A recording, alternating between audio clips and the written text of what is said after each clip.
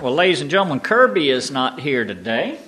In fact, I'm not even sure where my brother is today. I just knew I had to cover for him.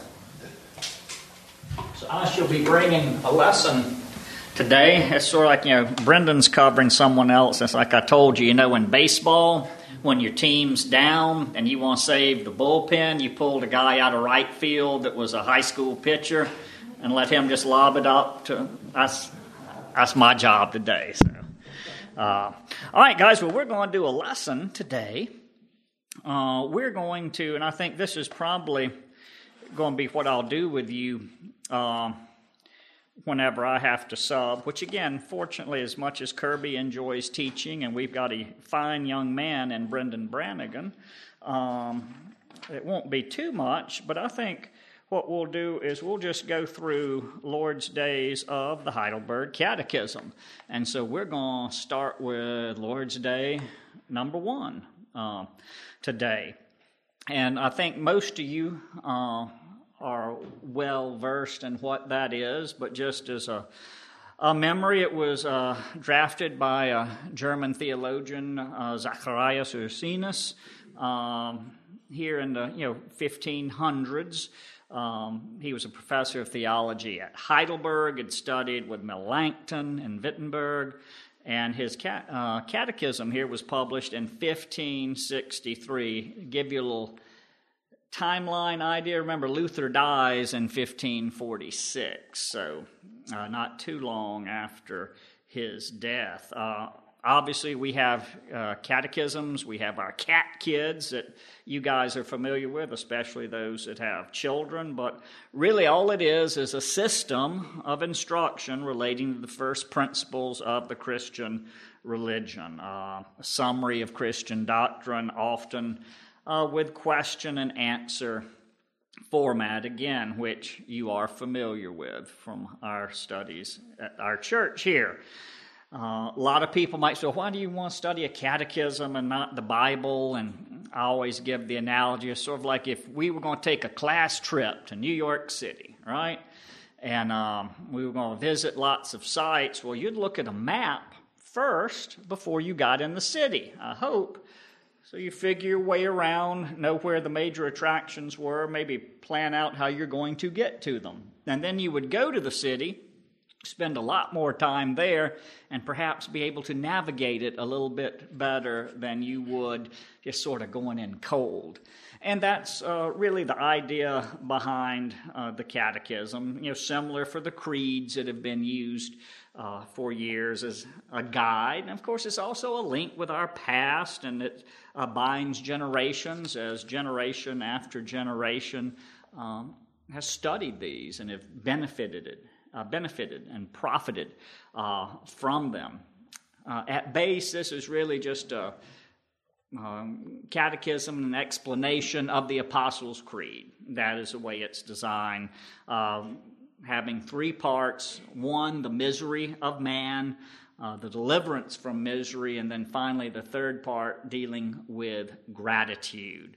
So that's just a quick little background, and we shall start with Lord's Day number 1, and we have a couple of questions to go through here.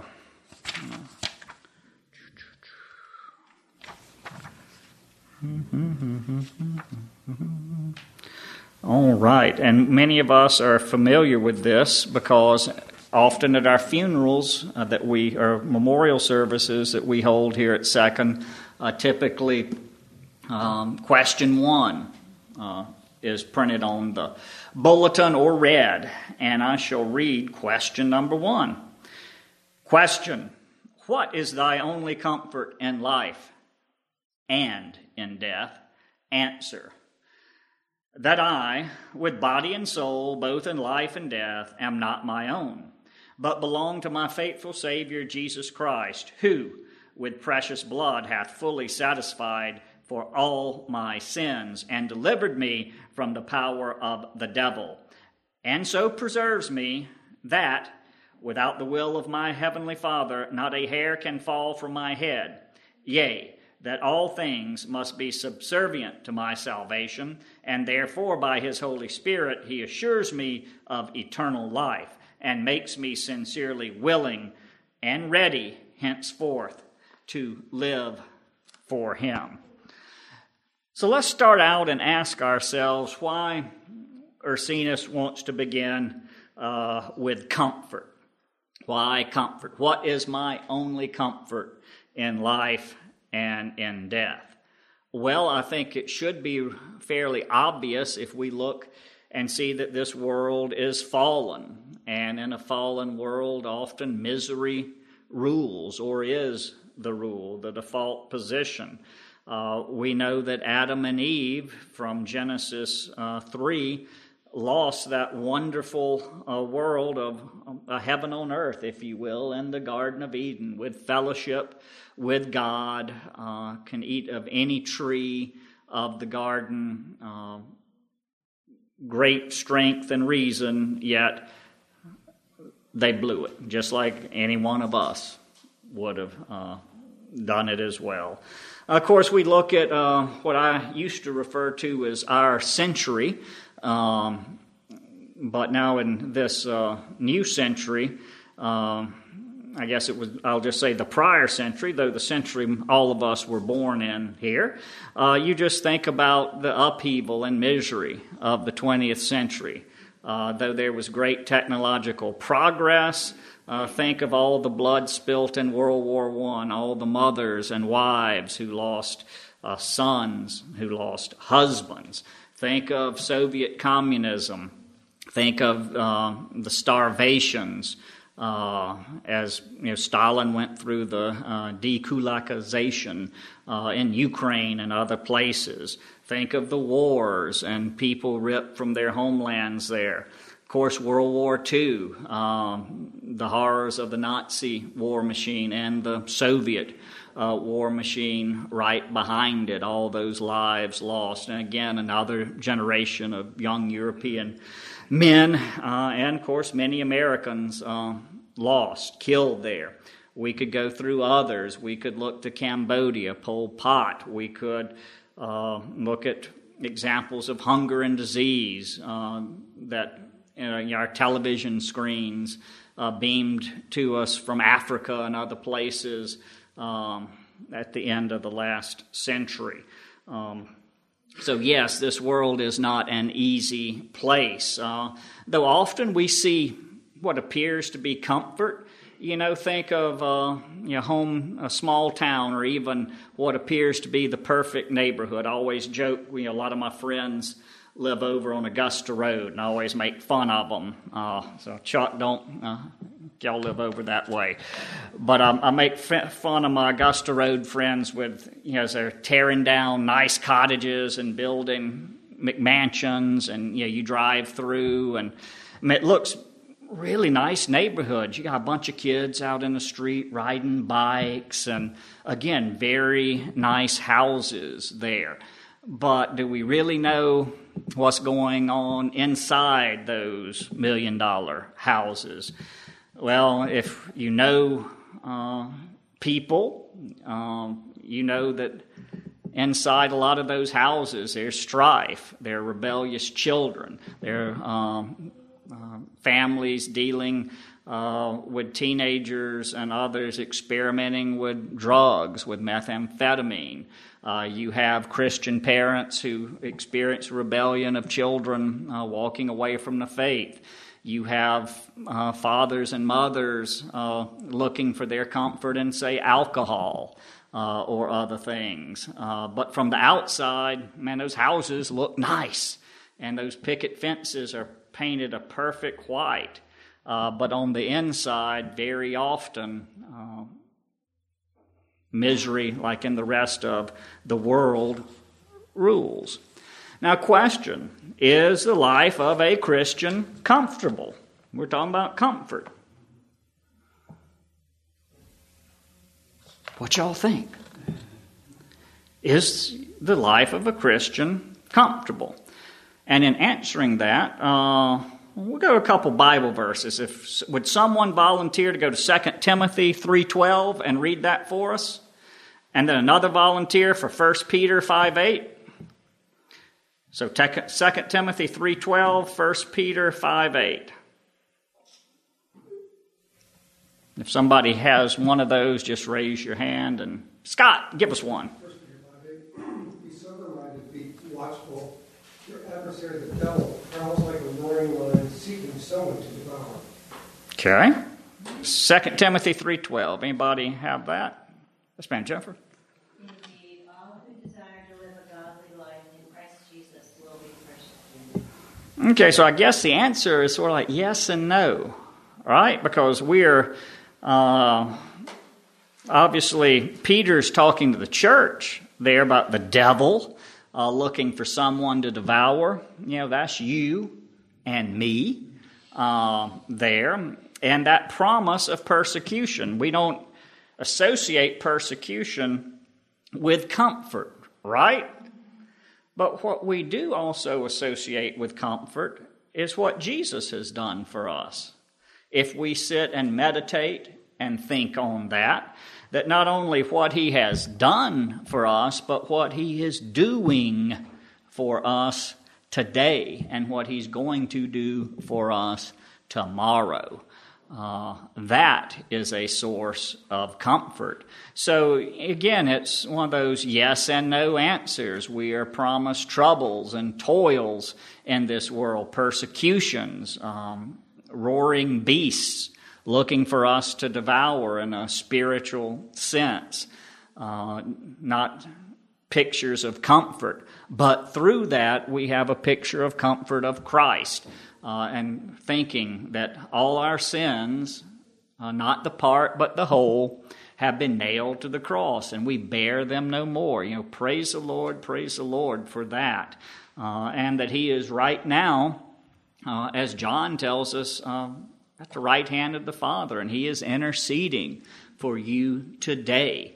That should be a great source of comfort right there. So we start the Catechism with comfort, and we see that it's a rough world out there. And even as a Christian, it's rough. I remember a man at Perry, Richard Dale Moore was his name. And Richard was saved during a Kairos prison ministry event.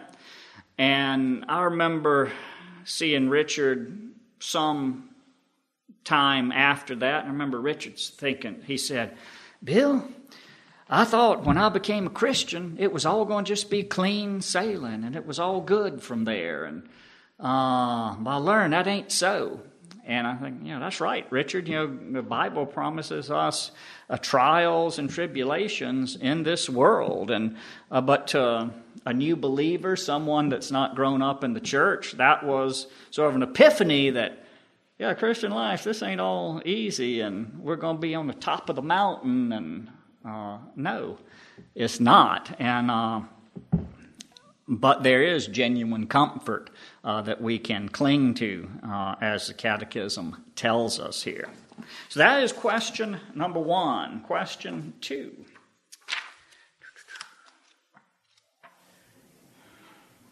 Nice if I'd have marked these, right? Question 2. Question 2. How many things are necessary for thee to know that thou, enjoying this comfort, may live and die happy? Okay, I say that again. Question. How many things are necessary for thee to know that thou, enjoying comfort, may livest and die happy? Answer. 3. The first, how great my sins and miseries are. The second, how I may be delivered from all my sins and miseries. And third, how I shall express my gratitude in deliverance there. So our gratitude in deliverance. So I guess this breaks down really, the first part of this is why do we need to know how great our sin is, right? Why do we need to know that? That's really a first. You can talk with Ken Safford and others that do the EE, and maybe some of you have done the EE, but that in presenting the gospel, one of the fundamental is that sin is a serious matter, right? If someone doesn't think there's a problem, you don't need an answer, right? Without knowledge of misery, why would any deliverance be sought, is what Ursinus says. Now, of course, we know that God is the sole mover, monergistic force in justification. However, in witnessing to man, so the Holy Spirit can change hearts of stone to hearts of flesh, part of that testimony, part of that witness ought to be the seriousness of sin and what a problem we have with sin. And as I've seen maybe Ken do some of his EE. He uses and they use a formula like just if you committed one sin every day, just one, and how many days are there in a year, and how many years are in an average life, so you get that 365 days, and then say you live 70 years. You do the math. That's a lot, right? And so, what are you going to do about all those if you just messed up once a day? And of course, that's a pretty good life, just messing up once a day. But God's standard's perfection. So what's the answer about all these sins? Again, obviously, one a day trivializes what we actually do each day. We all know that, but it does give a frame of reference and an example there. But in short, though we are like Lazarus, we're dead and we need new life. Nonetheless, you could use the analogy that in getting someone to contemplate on these things, they need to know they're sick. Dead may be a better starting point. Before wheels get going about, what's the medicine there? Well, your medicine's Jesus Christ. It can raise you just like Lazarus from the grave out of your death and misery, but you have to understand that you're a sinner, and God hates sin, and God, because of His perfect justice, cannot pardon your sin. Just look away. But through Christ, His justice has been satisfied. And that price has been paid. And so that is a fundamental. Ursinus teaches us that we need to know how great our sin is in this matter. And we must know about this deliverance as well. It would be wrong simply to do this math with someone about, whether it be the 365 days a year, a hypothetical one sin, a 70-year life, and say, well, what you going to do with all that? That would be wrong, not to mention that there is deliverance, that we should not despair because there is comfort to be sought. And that comfort is in Christ. Also, it teaches us that we will not try to devise ineffectual means, that we will come up with, say, some works righteous. That if I'll say the rosary every day, or I'll go to church every Sunday, and I'll visit that widow down the street, God's going to be happy with me, and He will overlook those sins. No, we don't want to leave someone in a position where they will devise some sort of falsehood as a way to atone for their sins with some ineffectual method that we are typically looking for, right? Because we want to fix it. Man, how can I'm not right with God? Well, I got to fix that. And I can't fix that. Christ and the Holy Spirit can fix that. And it's folly for me to try to work my way into God's good graces there. So the final part of this question deals with gratitude.